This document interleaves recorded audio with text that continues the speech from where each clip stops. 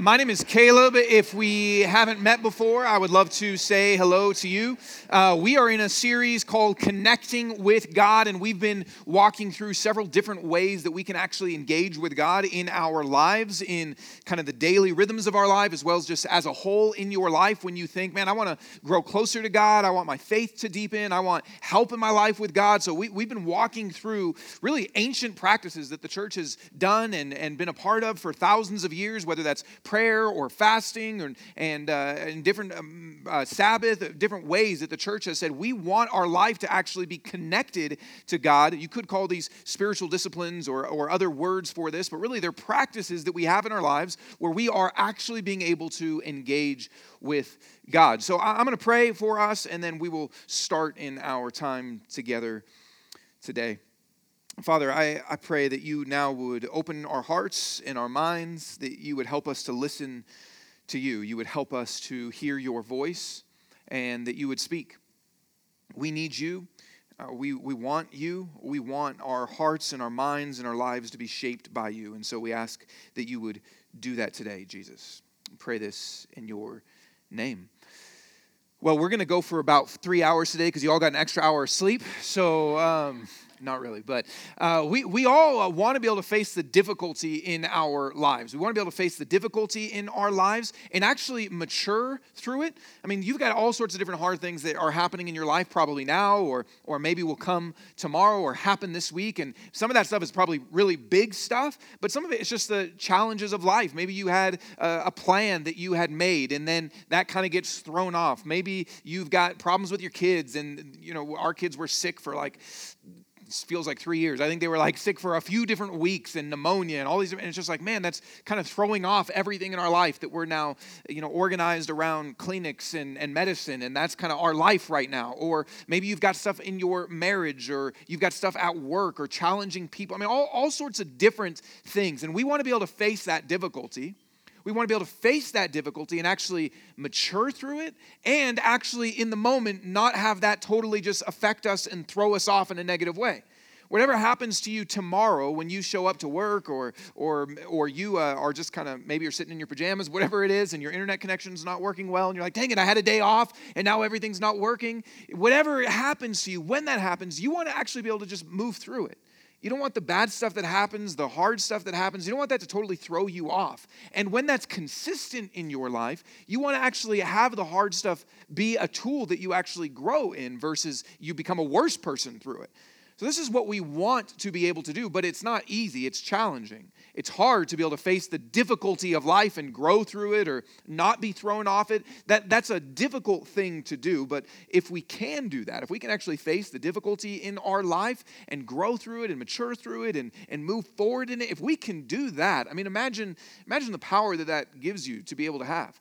That your life's not going to be easy. Stuff's going to happen tomorrow. Stuff's going to be challenging tomorrow. You're going to be tempted in various ways tomorrow. But if you just knew how, man, I can get through this. I can actually be stronger through this. And this doesn't have to throw me totally off. If we have the tools to be able to do that, man, that makes a huge difference in our lives. It makes a huge difference. And so how do we do that? How can we actually face the difficulty in life and grow and not be thrown off? And one of the words that we will use that the Bible talks about around this is repentance. And repentance is being able to face so repentance is being able to face whatever sins are coming your way and turn away from those and to God. And we'll talk more in depth about this, but that is what we are going to talk about. One of the ways that we engage with God, one of the practices that we need to be able to know how to do is to face the hard stuff in our lives, and rather than that shaping us in a negative way, it actually changes and shapes us in a positive way. Now, as we talk about this, here's what I want you to do, okay? Well, this is going to be a workshop, okay? So this is going to be very practical in the sense that I want you to actually think about what's going on in your life right now. I want you to think about the worst sins you've ever done and shout those out. No, I'm just kidding. I want you to think about the stuff going on in your life right now, and maybe it's stuff you're tempted to. So maybe you feel actually great. You're not sinning. But you're tempted to stuff the difficult stuff that's coming at you in life, you feel tempted in certain ways. And I could give you a bunch of examples, but we'll get into it in a second. But I want you to think about what's actually going on in your life. Maybe it's stuff you're feeling tempted to. Maybe it's stuff right now that you're stuck in. So it's you actually feel, man, I'm stuck. I don't know how to get out of this. Some difficulty has come at me in life, and now I'm kind of caught in these bad patterns. I don't like who I'm becoming. I don't like how I'm responding. I don't like what I'm doing, but I don't really know how to get out of it. And maybe you're stuck in stuff. Maybe you're just tempted by stuff. Maybe you actually feel pretty good. You feel like, man, there's challenges, there's stuff coming at me, and I feel like I am responding pretty well. And you just need to be able to have a map of how do you keep going in that direction? What are the ways that you can actually keep going in that way? Okay, so I want you to think about your own life and the stuff that is for you, because we're going to walk through some questions to kind of help us think about, hey, when the difficult stuff comes at us, how do we actually respond well? How do we actually use it to change our lives? But it's going to be most helpful if you're able to think about, what are we actually talking about? What is it for you? Okay? And we're going to walk through 7 different questions and then a model for repentance. And we're really just starting with this question, which is going to be, how do we repent? And this is where we're going to spend the bulk of our time talking about, which is, how do we repent? What is the process? Or another way you can just ask this question is, how do we face difficulty that's coming at us in life? How do we face that? And instead of responding in sin, instead of responding in ways that we don't even like, how do we actually change? How do we actually become the person we're called to be? How do we actually respond in a way that is helpful? Okay, so we're going to walk through 7 different questions that are from a man named David Powlison, who is a Christian counselor and an author and influential in kind of some various movements. So we're going to use kind of 7 questions that he gives, as well as a model that we have here at True Life. And it just starts with this. This is you, okay? That's you. You're a square, okay? And this is all of us. This represents our life. This is what, and we'll go more in depth. I know this isn't really profound, just wait. But this is us, and this is our life. And in our life, we need to start with this question, which says this, and again, personalize this for yourself. What happens to you that brings pressure, temptation, trouble? I love this word, beguilement. It's not a word we use very often, but it's a good one. We need to bring it back. What happens to you? When, where, with whom do you struggle? In other words, what's the significant context, situation, or circumstance that pushes your buttons? What's the stuff that is coming at you? And that's what this arrow represents. It's the stuff that's happening to you, not the stuff that you're doing, not the stuff that you're responding, but just what happens to you. Maybe think about work. What's the person at work that happens to you? When you see him, you can say, you're the blue arrow. I knew it. That was you. Or what's the situations that are taking place in your life, the plans that are getting thrown off, the struggles in relationships, places where you feel misunderstood, places where maybe it's moving to Denver. Maybe it's your actual geographical location of what has happened to you, and you feel alone, or you feel out of place, or you feel like, man, you're just kind of, maybe it's a child. You just had a baby, and the baby is the blue arrow, and the baby is coming at you, and it affects your life, right? Maybe it's sickness. It can be all sorts of stuff. But you think about, what is it that is happening to you? So think about that, okay? I'm just going to put this question actually back up here. What happens to you that brings pressure, temptation, trouble, beguilement? When, where, with whom do you struggle? I want you to think about that and have it in your head. That way we can kind of move forward together. And normally when we feel this, normally when the stuff is coming at us in life, normally we deal with it by either just feeling it, and we're all different, right? We all have different numbers on the Enneagram, or whatever kind of crap you want to say, or whatever. Okay, and no offense to those of you that like that crap, but I'm just joking. I'm just kidding. I'm joking. I just needed a laugh, okay, because we're talking about something serious. Okay, so what's the stuff that's coming at you? Okay, I want you to think we're all different stuff, and we deal with it in different ways. Okay, so some of us just feel it. Okay, so stuff is coming at you, and you're not even necessarily doing anything, but you just feel it. Okay, some of us, the stuff that's coming at us in life, we respond by thinking.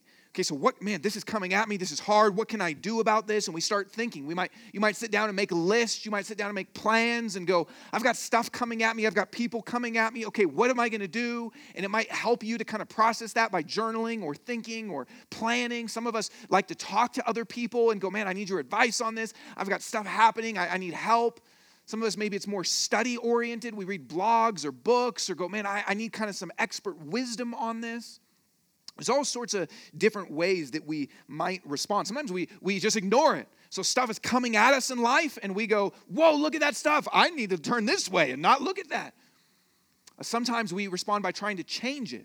So we've got stuff coming at us in life, and it's difficult, and we say, okay, maybe it's a difficult person at work. I need a new job, or I need a new spot in the office, or we've got difficult things happening with our finances, and we say, I need a new job, and I keep just freaking out, and I'm always anxious, and I need to get more money somehow. And I'm not saying we should never try to change our situation. I'm just trying to tell you sometimes these are the different ways that we respond to the stuff that is coming at us because it's hard. I mean, having a giant blue arrow come at you in life is hard. It's difficult. There's a lot of different things: suffering, sickness, emotional stuff, physical stuff, people stuff, it's hard, the stuff that comes at us in life. I'm not trying to in any way minimize the difficulty that comes at us in life. But instead of just feeling, instead of just planning, instead of even just trying to swat the arrow away or ignore it, what we need to do, where change begins, where repentance begins, or where maturity begins, is actually in those moments engaging with God. That's where change begins, is actually when we feel the stuff that's coming at us, instead of whatever kind of thing that we do, it's to say, I need God right now. I actually need Him. Here's how Hebrews says it. It says, therefore, talking about Jesus, therefore he had to be like his brothers, talking about us humans. He had to be like his brothers and sisters in every way. God became a human so that he could become a merciful and faithful high priest in matters pertaining to God, to make atonement for the sins of the people. For since he himself has suffered when he was tempted, he is able to help those who are tempted. Jesus, God, became a man, entered into this world. He became like us. There's the old song, what if God was one of us? The Bible says God is one of us. He became one of us. He entered into this world. And listen, Jesus felt all the temptation that you feel. Jesus felt all the pressures of life coming at him. All the different things, whether that's sin from other people, whether that's sickness, whatever it is, all the evil of this world, all the pressure of this world, all the temptation of this world came at Jesus. It came at him. And because he was tempted, because he suffered when he was tempted, he knows how to help. Isn't that a beautiful truth? God is not this distant God that can't relate to us, that doesn't get us. What it says is there is going to be difficulty coming at you. You are going to be tempted. But Jesus is able to help those who are tempted. Jesus is able to help you. What that means is whatever this is for you, whatever question number one, whatever the beguilement, whatever the problems, whatever's coming at you, Jesus sees it. He sees it. He sees it, and he isn't like, come on, get it together. You can't handle that? That's nothing. That's not what it says. Jesus sees it. He felt it himself. And because he did, he's able to help us. So whatever it is for you that's coming at you in life, change begins, maturity begins, becoming a different kind of person begins in the moment, and in your life begins with engaging with God, engaging with Jesus, and saying, I know you see this. I know you get this. And I know you want to help me. That's where it starts. We're going to walk through a bunch of other questions, but what if we just started with that, honestly? Like, isn't that very different from a lot of times whatever was challenging, maybe even this morning, or whatever was challenging last week, and stuff comes at us, and we feel, and we plan, and we try to get it away, and whatever. What if we just said, okay, Jesus, I know you've been tempted like this too. I know you suffered with stuff coming at you, so I need your help. These are the moments in your life that are crucial. Listen, it's the little stuff often in life that is crucial to saying, okay, I'm tempted right now. And actually then going and engaging with Jesus in those things. So before we even move on to the next questions, here's what I want you to do. And this is where I said we're going to kind of workshop this together. I want you to just take, and this is not like, hey, take 10 minutes on this, but just take a handful of seconds. And whatever that is, whatever this blue arrow is to you, whatever's coming at you, whatever's pushing your buttons, whatever's getting at you, whatever the areas that you already know, yep, I'm sinning in those things, or it's just tempting because it's hard. Whatever that is, even just now say, okay, Jesus, I need your help. You say that you are able to help me. So I just want you to say a quick little prayer. You can close your eyes if you want, or keep them open if you're afraid of the person next to you, and you can just say, Jesus, I need your help.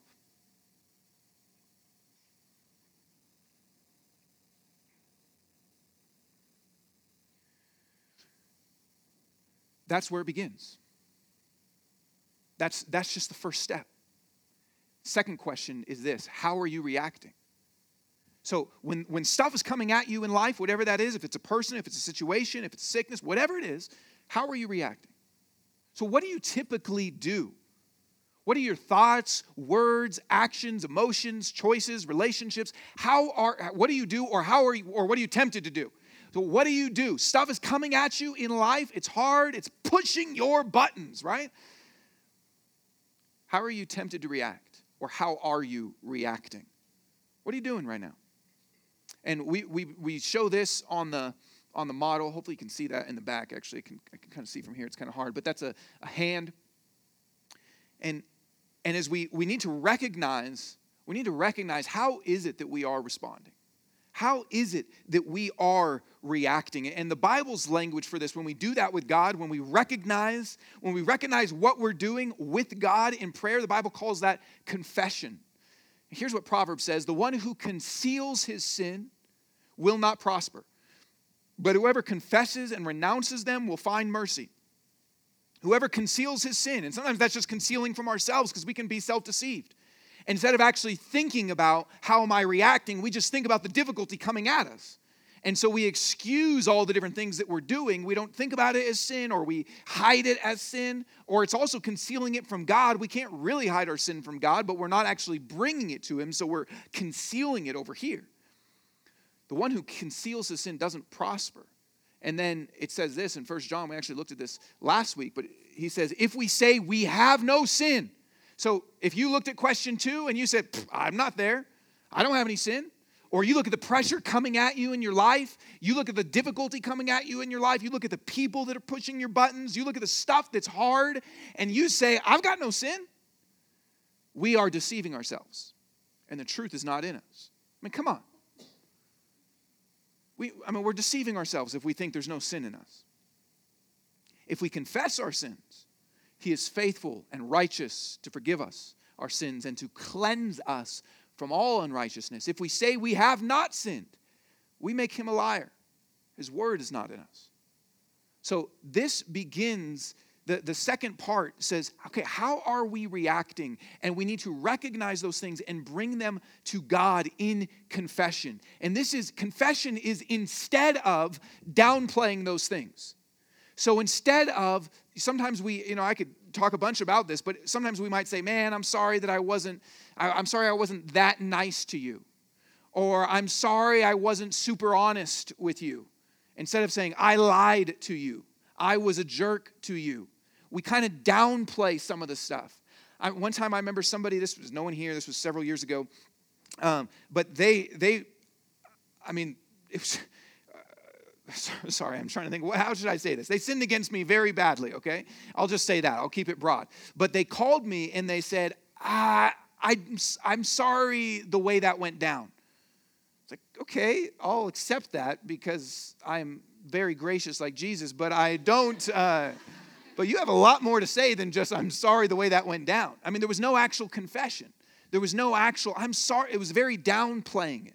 I'm sorry the way that went down, instead of saying, man, I stole from you. I lied to you.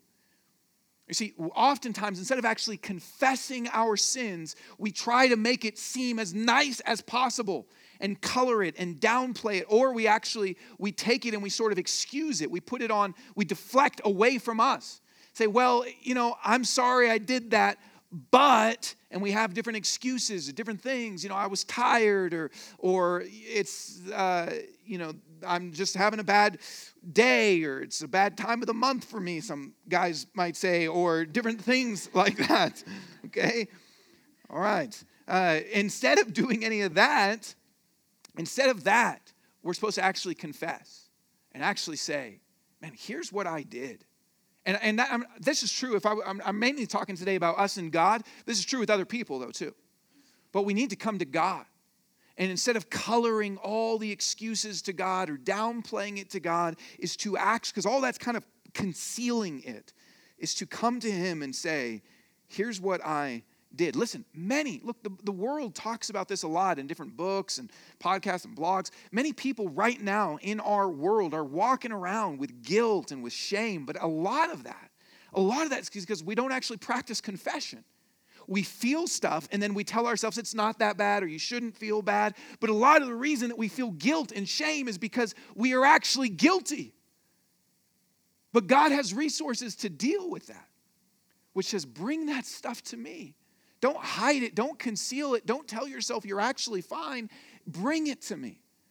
Listen, a lot of people walk around feeling burnt out and burdened because they know that they've done certain stuff. They know they've treated people in wrong ways, and they're trying as hard as they can to make up for it. So if you've ever said something like, I'll make it up to you, I'm not saying that we shouldn't ever make up things. But sometimes that comes from this heart that says, I've done wrong things and I know it and I feel bad for it. So now I'm going to try to do all this stuff. And we might feel really burdened and really just tired and weary because we're fighting so hard to actually get rid of our guilt. But what the Bible says, what God invites us to, is to be free. To be free. By actually listening to where the Holy Spirit convicts us, where the Holy Spirit says, don't you see how you're reacting? Don't you see the thoughts, the words, the emotion? Listen. The Holy Spirit invites and says, listen, don't you see? Don't you see where, and let me say this really quick. Satan's name, one of the names for Satan is Satan. And what that means is the accuser. You see, Satan wants to tell you what your sin is also. He wants to come to you and tell, look, God wants you to see your sin, and so does Satan. But there's a big difference between conviction, which is what the Holy Spirit does, and accusation, which is what the devil does. He comes to accuse, which means he wants to point this out to you and show it to you just to beat you up. He says, look at what you've done. Look how awful you are. Look how bad you are. How could you ever call yourself a Christian? How could you ever call yourself a good wife, a good mom, a good dad, a good husband, a good friend? Look at you. This is what you did. He comes to accuse.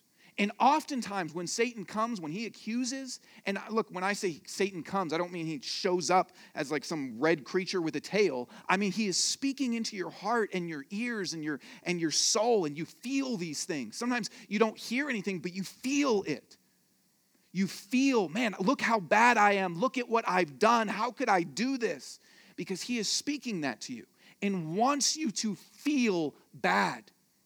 And oftentimes what he does also is he keeps it very broad. See, Satan doesn't want to give you a real example. Satan doesn't want to come to you and say, hey, yesterday when you talked to your wife, it was really uncaring. Satan doesn't want to do that. Like, thanks, Satan. I really appreciate it. That's some good. So what do I do now? Like, he doesn't want to do that. He wants to say, you're a bad husband. And you just feel it.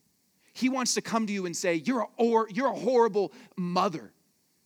All the other mothers are better than you. Get your mother game up. And you don't have anything to do with that, right? You don't know what to do. Because it's foggy and it's broad and it's generalized. The Holy Spirit comes and says, listen, I want to talk to you about something. And he points things out specifically. That's what conviction is. And it's kind and it's gentle. Because what does he actually want? He wants you to confess and bring it to him so you can experience change. You see, we need to recognize what our sin is and confess that to God, not conceal it. See, accusation from Satan actually has the fruit of you wanting to conceal it more, or just feel guilt or shame or try to work it off or whatever it is. But conviction from the Holy Spirit allows you to actually be able to say, you're right. Here's this thing that I did. Here's how I acted. Here's how I responded. I want to give that to you. I want to ask that you would forgive me. As 1 John said, I confess. Confess just means to say it. I confess my sin to you. I responded wrong. I lied. I cheated. I stole. I was angry. I was harsh. I was impatient. I was rude. I was unloving. I was uncaring. I was lazy. I was whatever it is. To say that in this instant, here's what I did. The Holy Spirit invites you to bring that to God, which means we just need to do this. We need to listen to the Holy Spirit's conviction, slow down, and let him point that out so that we don't fight against it, excuse it, downplay. We just go, okay, how am I reacting? How am I tempted to react? Maybe right now there's no sin or something that you're doing per se, but you can use this too as just temptation. Here's how I'm tempted to react. Here's what I'm tempted toward. And what we do is we bring it to God. 1 John says that if we confess our sins, then he cleanses us from all unrighteousness. But listen, if you bring part of it to him and hold this part over here, then you'll feel cleansed from this, but you're still hanging on to this. And so there's still going to be part of you that feels dirty, that feels unclean, that feels guilty, that feels shame. And so the more that we bring to him, that we bring into the light, that we let him see, the more he's able to clean all those parts. And so let me just give you an opportunity right now to say to God, in confession, here's how I've been responding. Confess sin to him now.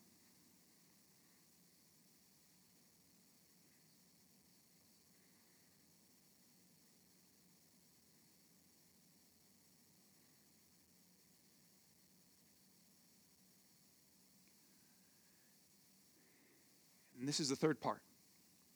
What rules you? What hijacks your heart? What replaces God as the chief object of your affection and focus of attention? And maybe that helps you by thinking, what is it that I want? Fill in the blank. Or the flip side of that is, I fear, fill in the blank. Or I functionally believe, not the things we say we believe, but what is it that when we look at our life, well, here's what I actually believe, or I trust. Where are your buttons? Where's that coming from in the heart?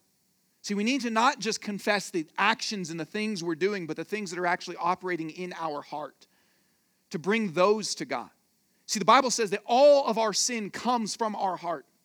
Here's what Jesus says. What comes out of a person is what defiles him. For from within, out of people's hearts, come evil thoughts. You have evil thoughts? It doesn't mean necessarily you're planning a murder, but you're thinking bad about people. Are you thinking bad things and ways that you can disobey or get back at people or anything that is ungodly? Out of people's hearts comes evil thoughts, sexual immorality, thefts, murders, adulteries, greed, evil actions, deceit, self-indulgence, envy, slander, pride, foolishness. All these evil things come from within, out of our hearts, and defile a person. And if we only focus on our actions, if we just say, here's what I did, I was a thief. Here's what I did, I was self-indulgent. Here's what I did, I was selfish. Here's what I did, I lied. Here's what I'm doing, I'm thinking these bad things. If we only focus on this and miss the heart, we miss what Jesus says. You see, God wants to root out not just behaviors in your life. He wants to change your heart. And when we come to him, listen, when we're facing difficulty in life and the blue arrow's coming at us and we're responding in certain ways, that's coming from somewhere. See, we can think that we're good, right? We can go through life and think, man, I'm pretty good. I trust God. I'm a pretty good Christian. I'm pretty mature. Life's going pretty well. And maybe it is when life's going pretty well. But see, what this does for us is actually really helpful. One of the reasons that God brings heat and pressure into our lives is because it exposes our hearts. if you shake us up, what comes out of us? If we're like a pop can, and you shake that pop can and open it up and Coke starts spraying everywhere, that's what's us. See, life comes at us and shakes us up. And if Coke comes out, that's because Coke's inside there. And if Sprite comes out, that's because Sprite's inside there. And if Mountain Dew comes out, that's because you're a teenager. And that's what happens, right?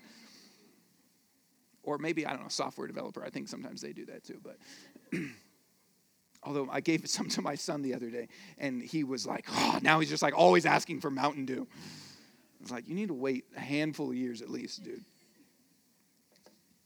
See, it comes from our heart. The heat exposes what's there. We can think it's pretty good, right? You can think life's pretty good. But the heat shows us our hearts. It shows us what we really believe. It shows us what we really trust in. It shows us what we really want out of life. I'm not trying to make anybody feel guilt and shame right now, but listen, we can go through the motions, can't we? We can show up on a Sunday and praise God, and then when the pressure of life actually comes, it shows us what's there. It shows us, man, I actually am worshiping my career. I'm actually worshiping my family. I'm actually worshiping my wealth. I'm actually, like when stuff comes, it shows us what's actually in our hearts. And all the actions, all the stuff, Jesus says, comes from that. All the things that we do that we would put in the sin category comes from our hearts. Do you keep doing certain things that you know are wrong? And look, there can be 1,000 reasons for this, but do you keep doing stuff? Maybe it's because you don't actually believe that God is good. And so you feel like you need these things in your life. Do you keep wanting people's respect? You keep wanting people's approval? Maybe you're worried that people like you, or maybe it's not about people liking you. Maybe it's more about trying to earn kind of a reputation at work or whatever it might be, and you want accolades. You feel really sensitive if people don't notice your things and what you've done. Maybe it's because what you really want in life isn't God, but approval. Or do you get super thrown off when plans don't go the way that you wanted them to go? Stuff comes and just, man, I planned to do this, and now I'm totally thrown off, and I was going to do this, and now my work is changing where I'm supposed to be or where I'm supposed to go, or this travel date is changing, or this, and you get really thrown off when the plans that you've made don't work, and you feel like, man, why am I even planning? Nothing even works out. Or maybe it's because what you really trust in, what you really believe in, is your own control of your world. There's a lot of things we could walk through, but what's the heart stuff? What's the stuff that you say, I really want this out of life? Here's what I really am trusting in life. You see, another place in the Bible says this. It talks about our hearts. It says, watch out, brothers and sisters. Listen, watch out, brothers and sisters, so that there won't be in any of you an evil, unbelieving heart that turns away from the living God. An unbelieving heart doesn't just mean that you don't believe in general. It means that you don't believe who God is. God says He's in control. Do you really believe that? God says that He is gracious. Do you really believe that? God says that He approves of you if you're in Jesus. Do you really believe that? God says that He is good. Do you really believe that, or do you feel like you need these things in life? God says He is the God of all comfort. Do you really believe that, or is all your money going here because you really think this is comfort? God says that He is your refuge. Do you really believe that, or are you fighting so hard to have security and safety and stability over here? See, an unbelieving heart, it means we say, He says, brothers and sisters, it means we say, I believe in God. I believe who He is, and we would get it right on the test. Does God love you? Yep. Is God in control? Yep. Like we'll get 100% on the God test.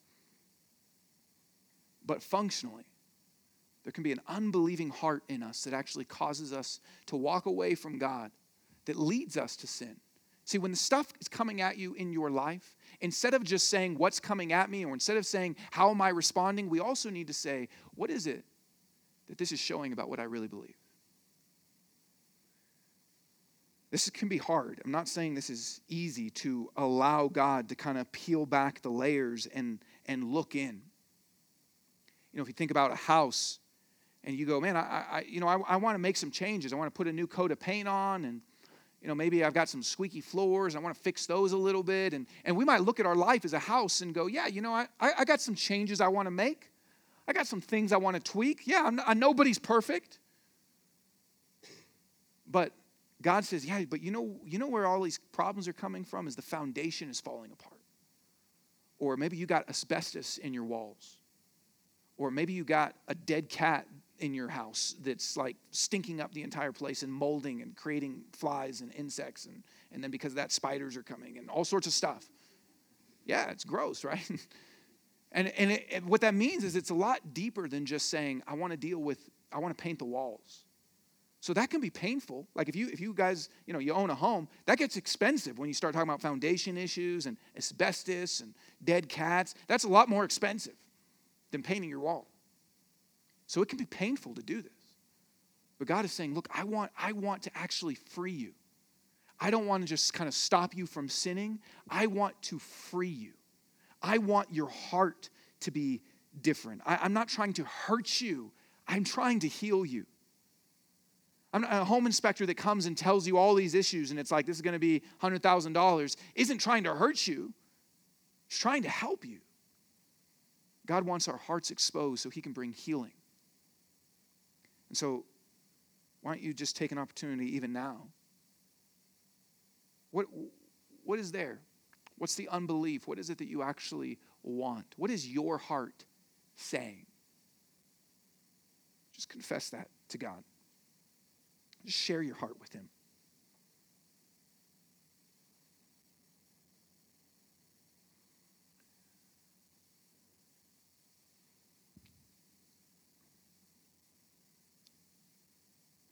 The next question to think about is this: what are the consequences and ripple effects? How do your reactions, the things that you do that are coming from that place in your heart, what are the consequences and ripple effects? How do your reactions affect your relationships, your work life, your mood, your finances, your situation, your health? How does it hurt you? How does it actually bring damage into your life? And what we want to do here is to then renounce those things and to realize, man, these are bad. I thought these were good, but I want to actually turn away from these things. I thought that I believed this. I thought I wanted this. I thought this is what was most important. I want to turn away from that. I want to actually see the damaging effects, to see how it's weak. Here's some of the ways the Bible talks about this. In Psalm, he prays, turn my eyes from looking at worthless things. There's things that we want in life. There's things that we prize in life. Turn my eyes from looking at what is worthless and give me life in your ways.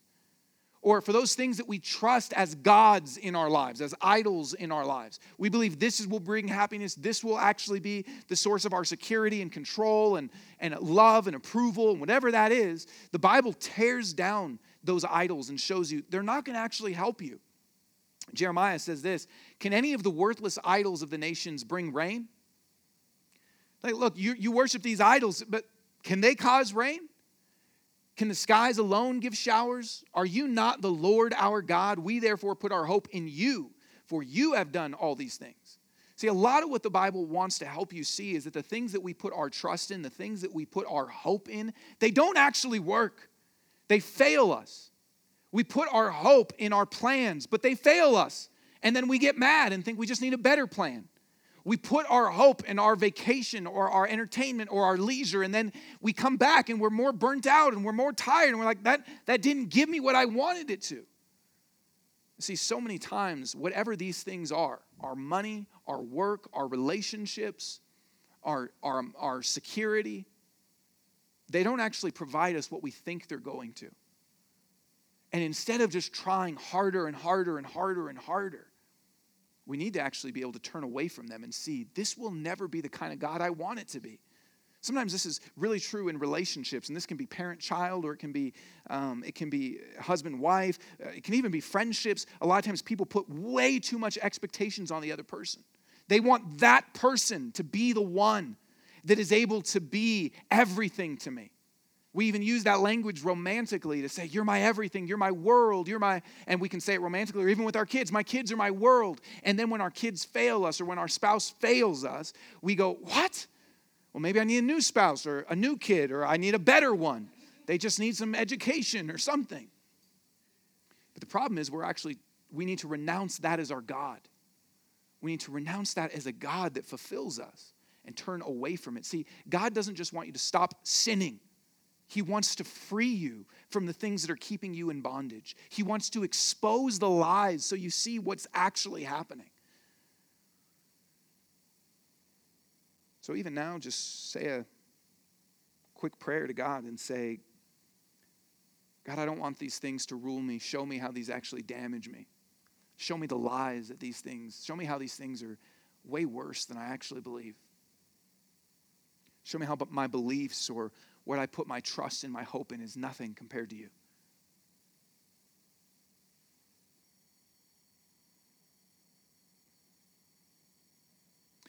And we move from that to then this question: who is God relevant to this struggle? What does he say? What does he promise? What does he do?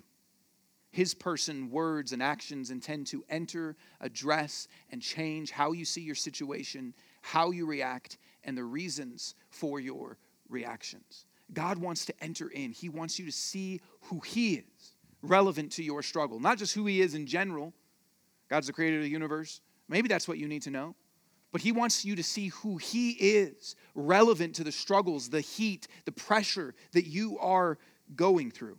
See, we miss this all the time because instead of moving from here to here, a lot of times when we're feeling the heat of our life, we just say, God, help me. Or we might even say, God, make me a different kind of person. Or God, give me peace. A lot of times when the heat, the pressure, the stuff that's pushing your buttons is coming at you, we really just stay kind of focused on this and this. But God wants you to see who he is. He wants you to move from your heart being set on these things to your heart being set on him, because he knows that what's coming at you in life is hard. He knows that what is coming at you in life is hard and that you cannot handle it by yourself. He knows that even just changing your behaviors isn't what's going to fix things. He knows that we need heart surgery.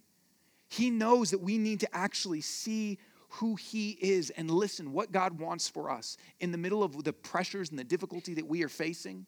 In the middle of the things that we're tempted to, in the middle of the sins that we have, what God wants for us is to come to him.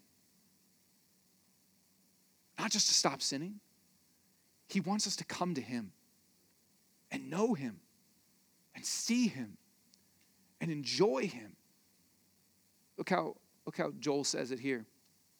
Even now, this is the Lord's declaration. Look, even now, this is the Lord's declaration.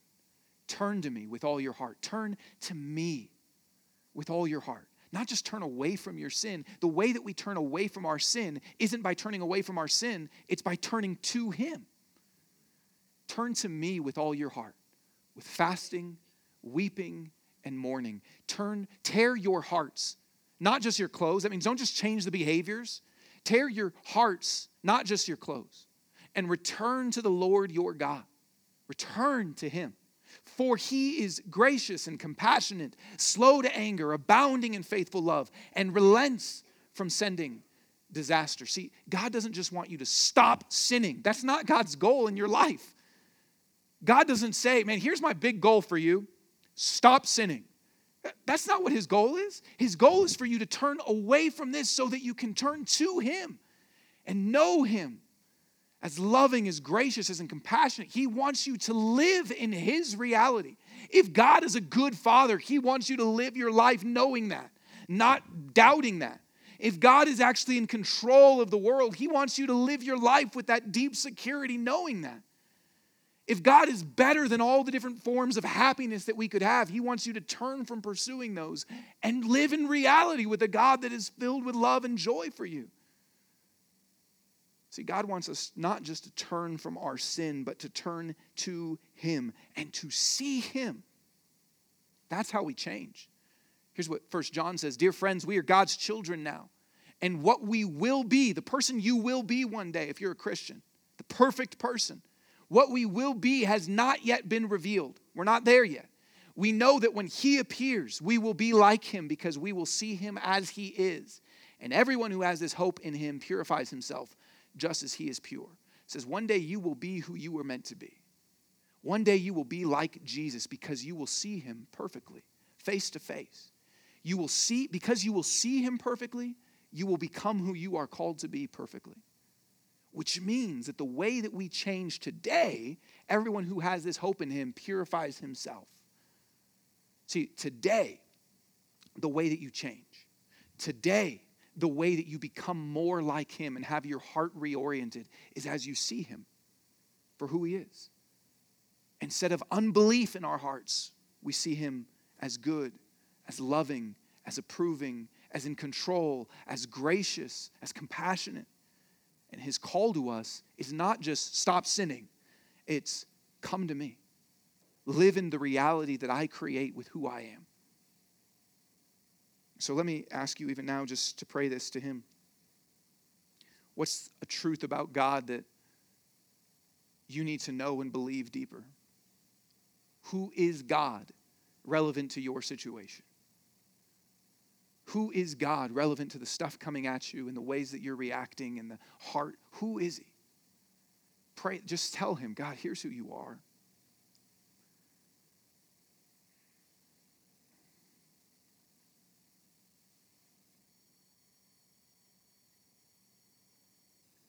And then finally is this question.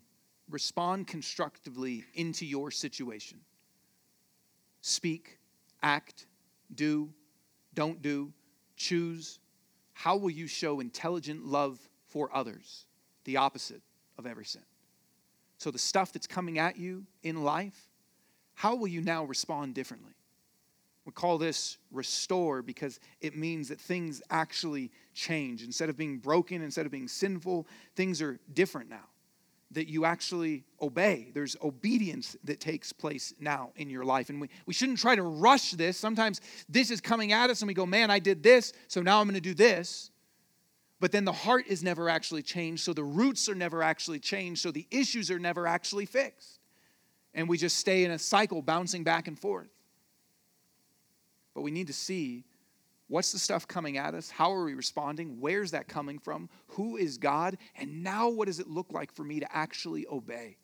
What does it look like for me to respond constructively into my situation? I love how Ephesians shows this. Look at how it kind of paints this back and forth. Be angry and do not sin. Don't let the sun go down on your anger, and you're angry. That kind of works too. Don't let the sun go down on your anger and don't give the devil an opportunity. So here's what it says. Instead of bitterness in your heart, be angry and don't sin. Look at the things against you that are wrong. Look at the injustices. Look at what is bad, but don't sin. Don't allow bitterness to fill in your heart. Don't allow a sleepless night filled with rage.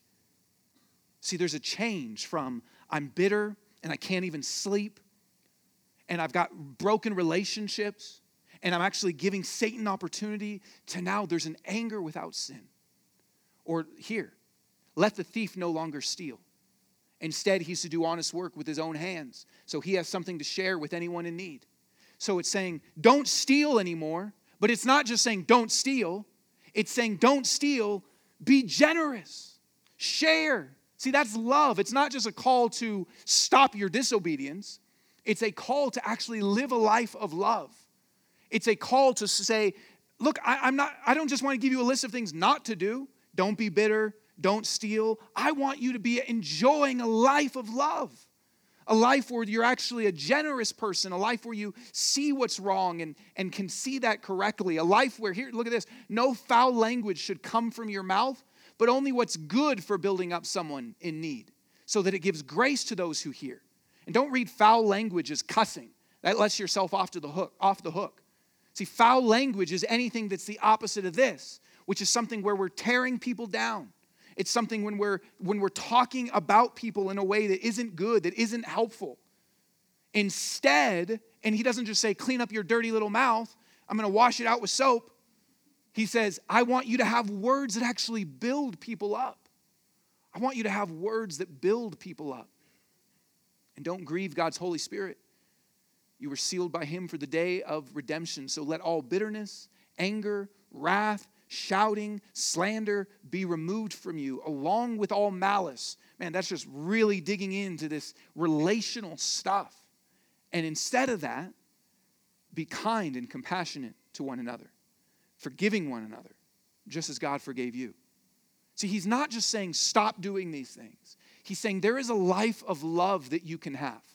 There's broken relationships that can be reconciled.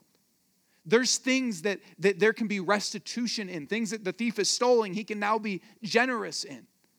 There's habits and ways of talking and feeling that need to be reoriented so that you're actually a compassionate person now and a kind person now. God doesn't just want you to stop your sin. He wants a life of love for you. He wants you to be transformed. Look, one of the greatest examples of this in the last week is Mr. Kanye West. And I don't know if you know anything about this, but he just dropped a new album called Jesus is King, which is, look, Kanye has so many songs that are like, he has songs that are literally titled, I'm a God. And now didn't just say, I repent, I will stop making music, but has said, Jesus is King, and I'm going to sing to actually proclaim who he is. You see, our life is not just to be one that's an absence of sin. It's a life of love. And that's what God wants for us, is to invite us and to call us into not just stopping, but something better, transformation. Last question is this, just what are the consequences of that? How do God and faith and love create ripple effects in our relationships, our work life, our mood, our finances, our situations, our health? See, what if we actually do this? What happens? What if we took all the different issues that we're facing and engaged with God instead of just the heat and the pressure coming at us and we ignore, we feel, we plan? What if that stuff comes at us and we actually engage with God? So let me give you just one last opportunity to pray and ask God to help you now, to act differently into your situation.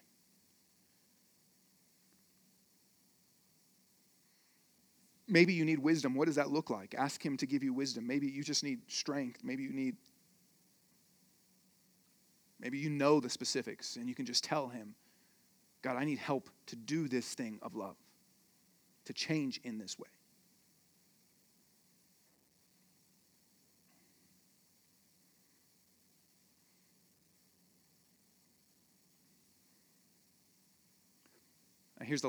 Here's the next thing, is just when do we do all this?